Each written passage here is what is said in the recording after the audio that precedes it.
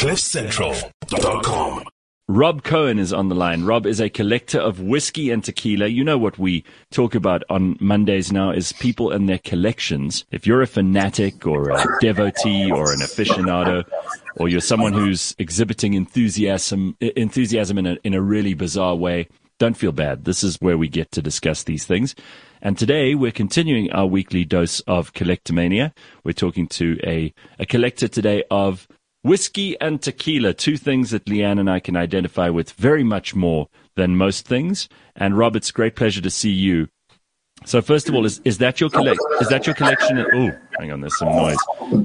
That behind me. Oh wow, that's and so it started 15 years ago. I started dating a girl who was really good looking and a lot better than me. Yeah. And she was a daughter of a Scotsman. And I thought the only way into that family was to start researching about whiskey. So 15 years later, I married her. I've got 600 bottles of whiskey or so, 2 children, and I'm by far the favorite son-in-law. So it's worked pretty well. Well, first of all, listen, it's really great to see anybody who's got a collection, but a collection of whiskeys, this is not cheap business that you're talking about here. Whiskeys, and we'll get to the tequila in a moment because I've got lots of questions on that front, but whiskey is well known across the world as being something which can, prices can go sky high on some of these, especially the Japanese ones. We've got Scotch, we've got the whiskey that the Irish make, there's whiskey that's made in other countries in the world, and then there's the Japanese stuff too. So tell us how the whiskey thing began and what your collection comprises of now, because it must be quite substantial. Yeah, so my collection would be worth a lot of money if I wouldn't have opened most of the bottles. I like to drink them. So it started off, buying a whiskey, doing a lot of research on them and hoping that it would escalate in sort of value. Some of them have, where I bought, a bottle for, call it a 400 Rand, now it's worth 40 grand. But that hasn't been the reason for obviously collecting. It's just to be, I'm really love the subject. I love where the history behind the whiskey, where it comes from, what type of cask, is it in a sherry cask, what region it comes from. So I've got about 80 different Japanese whiskeys, and those are just worth a hell of a lot of money now because of the demand outweighs the supply. Yeah. I've held 30 bottles. Say that again? So I've held back about 20 to 30 bottles of sort of Japanese and some rare bottles to open up on special occasions. But yeah, it is, it has cost a lot of money along the way, but the enjoyment factor is worth more than the money to me. Yeah, for people who are collectors, and I've discussed already how I'm a collector of a bunch of different things, that's actually the reason that you want money. It's almost the reason that you work extra hard so you could buy this stuff. But it must be very difficult for you as a whiskey collector because the whiskey is a consumable, or tequila for that matter, and you have to be torn sometimes between, do I open this up and taste it or share it with a friend or share it with someone who I haven't seen in a while, or do I just let it stay in the cupboard and grow in value? But you're going to miss out on the whole reason that you bought the thing, which is to taste it.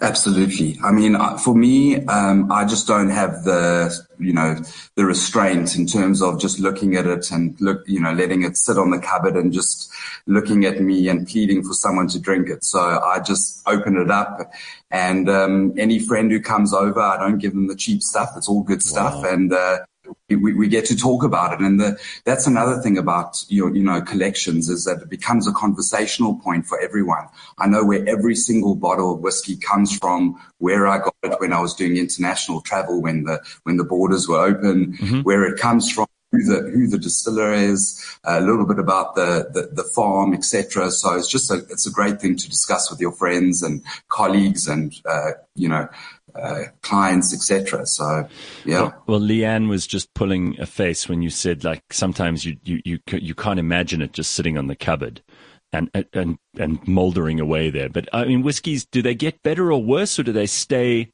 more or less the same? I mean, I know that wine ages as long as you keep it well and you keep it in the right way, and if there's contact between the cork and the liquid. But whiskey's pretty much whiskey, right? It's not going to stay. It's not going to change. Yeah, I mean, is there some kind of cutoff point? Only thing is that it may start to evaporate once it opens. So you just got to keep it in sort of a dry place and not exposed to sun, and it should be fine. Yeah. Leanne had a whiskey collection, but she drank it all. It's finished now. It doesn't exist. No, this is why it's so interesting. It actually evaporated. Yeah. Into your throat, that is. So, Rob, I mean, tequila. I have a very porous house, and it evaporated. Porous house. You can come over to my place anytime, and All right, Rob, I need to know from you quickly, because tequila is something that I share a passion with you about, and tequila is just a terrific. It's a really great alcohol. For all the reasons that I've discussed a million times on this show and in person with everybody I know. But the difference between a really cheap, nasty Blanco tequila that you would use to clean things at home, you would never ever drink, and a good anejo, which is like, top of the range stuff that the Mexicans regard as being, water straight out of the tears of Jesus. I mean, tell me about the kinds of tequilas that you've got, because this is going to make me jealous. Yeah, so I was in Mexico, and when we were brought, when I was at school or out of school, older than 18, we grew up with really terrible tequila, Olmegos, Jose Cuervos, cheap stuff that when we would wake up, we didn't want to wake up because we just would have this terrible hangover. To Mexico, I realized how sophisticated this drink is in terms of the workmanship, what goes into it, the blue agave, because all tequila it's actual blue agave. So when you go into that and you actually see what it does and what it's meant to taste like, that you don't have to dilute it, you can drink it neat or with a block of ice. And then when you wake up the next morning, you've got no hangover because of the natural spirit, the sugars that come from the blue agave. It was just very intriguing for me. So I've got about over 100 different mezcals and tequilas, some amazing from Blancos, Reposados. You guys obviously know the difference. A Blanco can be distilled immediately. It's the white spirit. Reposados from 2 to 12 months distilled.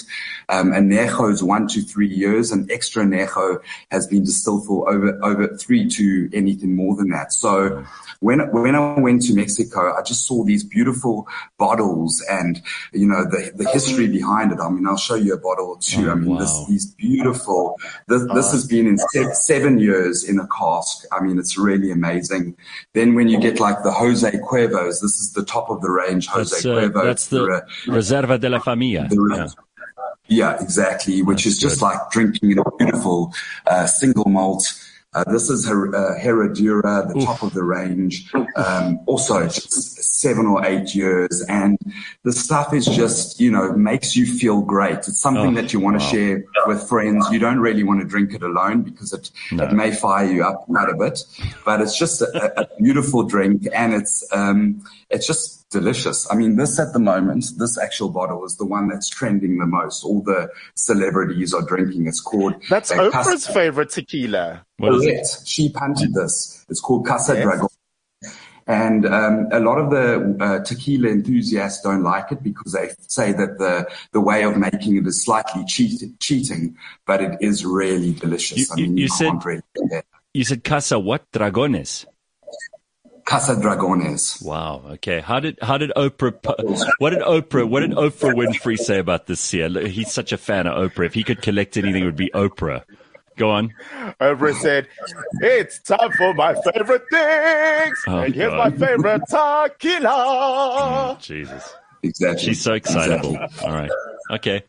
So listen, I've seen some of these bottles. I mean, a lot of them are hand painted. They're made of porcelain. They're hand painted. Some of them are individually designed. The bottle that you buy, they're like perfume bottles. Yeah, they're amazing. It's a one of a kind in many cases, and the prices of really expensive tequilas can go all the way up, right? Correct. I mean, it's not on the same level as a whiskey where things are fetching for millions of dollars sometimes per whiskey. some of these Macallans that have been, 80 to 90 years old. But a good tequila, your best tequila won't be more than sort of 10,000 Rand. I mean, you're probably looking at your price really good from 1,000 Rand to sort of 5, 6, 7,000 Rand for your best stuff. What's your favorite? What's your favorite tequila you've ever had? I mean, this is definitely one of them. Yeah. The Herradura. And the Grand Mayan. If you can get yourself a bottle of this, it's just incredible. So a lot of the celebrities are making their own tequilas. I saw George Clooney's one, and someone gave it to me. Casamigos. He gave it to me as a present, and it's disgusting. It tastes like like a tramp has put their feet in water for a week. It's really awful. Do you like it? You like that? Oh, hang on, he's gone. Got to get him back. But really, the George Clooney one is horrible. Really, it's disgusting. Oh, no. It's horrible tasting stuff, and not.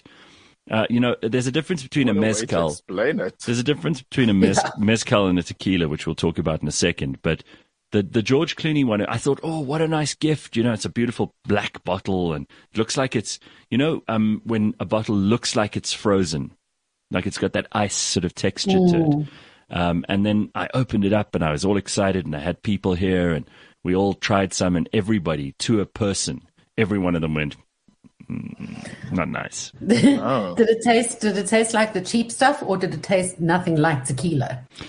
It didn't taste. It was like a bad silver tequila, And I don't. I do not like the silver. It's just too much. It comes straight off the pot still, like Rob was saying.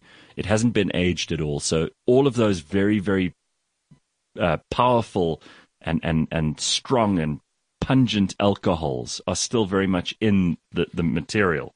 And I don't like that so much. It needs to age a little bit. It needs to be matured in the cask, and that's why a good anejo or a good reposado are always to be preferred over a blanco. But there are only 3 kinds of tequila. There are different brand names, but there are only 3 types of tequila, and those are the 3 that we've just mentioned now. However, I will say that as far as brands go, I'm not particularly loyal. So I don't mind whether it's a Herradura or a Don Julio or a Patron or a what was the other one that he mentioned earlier?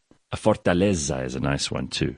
So there are a couple of good ones. Ooh. Well, it's a good thing that you're not just sticky with brands, because it keeps your options open and your mind open for trying new things. And I'll be honest with you, he said that, when we grew up, we had these horrible tequilas, but I still drink some of those horrible ones as well. The cheaper ones that God alone knows what they do to them. It's probably not nearly as pure a blue agave as all the others, but it's still something that I'll do. I'd rather do that some of the time than drink anything else. And I do not drink other shots of any kind, and I don't drink any other alcohol, frankly. And I'm not a big, I'm not a big beer guy. I'm not a big vodka guy. It's not really my scene. So for all those reasons, I'm solidly a tequila man. He has over 100 bottles of tequila and mezcal, as well as well over 600 bottles of whiskey, Rob. So he's a real collector. Wow. When I lived in McGregor, there was a bar called Whiskey John's. Well, it was called something else, but we used to call it Whiskey John's. Mm-hmm. And it was a guy from the UK, John, who'd collected whiskies from his whole life. And I swear he bought this bar just to display them in. Wow. Because you couldn't drink them or buy them. You could only, it was a normal pub. I mean, you could only drink the normal stuff. Oh, really? So he didn't let you have any, no matter how much you'd pay? Yeah, exactly. Because they were a collection and he wanted them closed. But he had these lit up shelves with all of these whiskies, which was just amazing. And the stories he could tell. I mean, it's like a picture book in your head, having collected these things from all over the world. You just have to take one look at one label and it brings back a flood of memory. I'm going to see if we can get Rob back one last time, because I want to ask him 1 or 2 more questions about the tequilas. But Eleutheria wants to know here quickly, Gareth, have you got your special tequila from the US yet? Was it the Elon Musk one? Hey, sorry, Rob, we lost you there. Rob? Sorry about that. No worries. So I was just explaining to everybody the difference between the different kinds of tequila, but I asked you, what's your favorite tequila to drink? And you mentioned the Herradura. Do you have a favorite whiskey? Whiskey is a difficult one. I like any Macallan, and I like the really PT stuff. So, Bellagin, I like Lefroy, Talisker, Lagavulin, any of the sort of PT ones I'm a big fan of. But there is an expression that there's no such thing as a bad single malt, and I've yet to find a bad one. So I like all of it. Someone wants to know in the questions, what is your most expensive whiskey in your stash? I've got a very old Yamazaki whiskey that's worth apparently a lot of money on auction. Really? So that I'm going to open up at my 50th birthday party. Nice. With a few selected friends. Yeah. That's awesome. Yeah, I love it. It must have a lot of horsepower, your Yamazaki. It's got it does. It does. I want to just tell you a quick funny story about that. You mentioned George Clooney, and he sold Casamigos with Randy Gerber, who's Cindy Crawford's husband. He sold the company. They sold the company for $1 billion, and George Clooney invited 20 of his best friends over for a dinner party. And at the end of the dinner party, he gave them a Toomey suitcase with $1 million each to celebrate his success of selling out the company. That's amazing. It was quite a good story. Jesus, that's a real friend. You really want to be George Clooney's friend. Oh, wow. Listen, those are the kind of people. But there are a lot of these celebrity tequilas. Some of them are supposedly very, very nice. Some of them are not so nice. I'm not a fan of the George Clooney Casamigos one, but I do like pretty much every other tequila that I've ever tasted. There isn't one that I've gone, ew, besides the George Clooney one. So, all right. Rob, this is just an amazing thing to be collecting. And I'm glad that you also enjoy it and don't just keep it there locked away forever. Cause I think that's kind of sad. You know, there's nothing worse. Imagine if you died and you'd never had any of those whiskeys or those tequilas. It would have been such a waste, right? Absolutely. So it's there to be, and I've got enough tequila and whiskey to probably last me another pandemic. So the next time you guys in Cape Town, come and have a drink. You don't have to. You won't have to ask twice. Thank you, Rob. It's very nice to meet you. Absolutely. That's amazing. Likewise. Thanks, guys. There he is. There's Rob Cohen. He collects whiskey and tequila. An amazing collection that he's got there. 15 years of building that collection up. And I just love the story that the way he started was he fell in love with a girl whose father was a Scotsman, and to impress the father, who became his father-in-law, he started to delve into the depths of Scottish whiskey. By the way, his father-in-law is actually the guy who did the voiceover for the Bell's Scotch whiskey ad. Give that man a Bell's. So how's that for? Oh, wow. Yeah, it's a pretty cool story. And he likes a peaty whiskey. He likes a peaty whiskey. Something from the Islay region. Or I'm not even sure. I remember I went up to Scotland in the 2000s. They took me to, the Diageo group took me to this castle called Dromore. I remember you were on air from there. You did a live thing from there. Leanne, Rob, who we just had on the line now, would have done his nut. We were in this library, and instead of books on the shelves of this library, they had every single malt Scotch whiskey in all of Scotland. It was, and you could help yourself to whatever you wanted. You could try all the different ones. You could take the tiniest amount of each one and try them, and then if you liked it, have some more. And it was just incredible. And it was a big billiards table in the middle of the room. It was just the most fun week that I've ever spent in terms of like trying new things in alcohol, and it was very, very instructive and educational. And I hope that I managed to absorb as much as not just of the whiskey, but of the knowledge that they were trying to impart to us, because it was really special. I do think that whiskey is the kind of drink, though, that you have to. It's almost like certain kinds of music. They only appeal to you later in life because you need to have a depth of understanding and a maturity to appreciate it, which I hope I did at the time. I mean, I can still remember lots of it. And there was this brilliant, brilliant man called Chris who took us around Scotland. We went to the source of where they get the water for their whiskies. They showed us all of the processes that they go through to make it. It's just the most unbelievable level of dedication. I mean, some people, their entire lives are built around whiskey. So if that's the kind of thing you collect, good for you. And of course, this is just one in our series of Collectomania, which is, of course, brought to you by the South African Gold Coin Exchange. There's something to collect. And the Scoin Shop. And there are Scoin shops across South Africa where you can also go and start a collection of your own if you want to buy, something really, really collectible. They have incredible ranges and series of coins, which you can go and check out. And it's not just coins. They have lots of other interesting things in their shops too. So that's the Scoin Shop and the South African Gold Coin Exchange. Always one of my favorite parts of the week to hear about everyone's collections. Vince says he's an anti-collector. He spends a lot of time trying to carefully get rid of as much stuff as possible, asking himself, do I really need this? Oh, yes, Vince, though you do. So Eleutheri was asking this when we got Rob back on. Gareth, have you got your special tequila from the US yet? The Elon Musk one.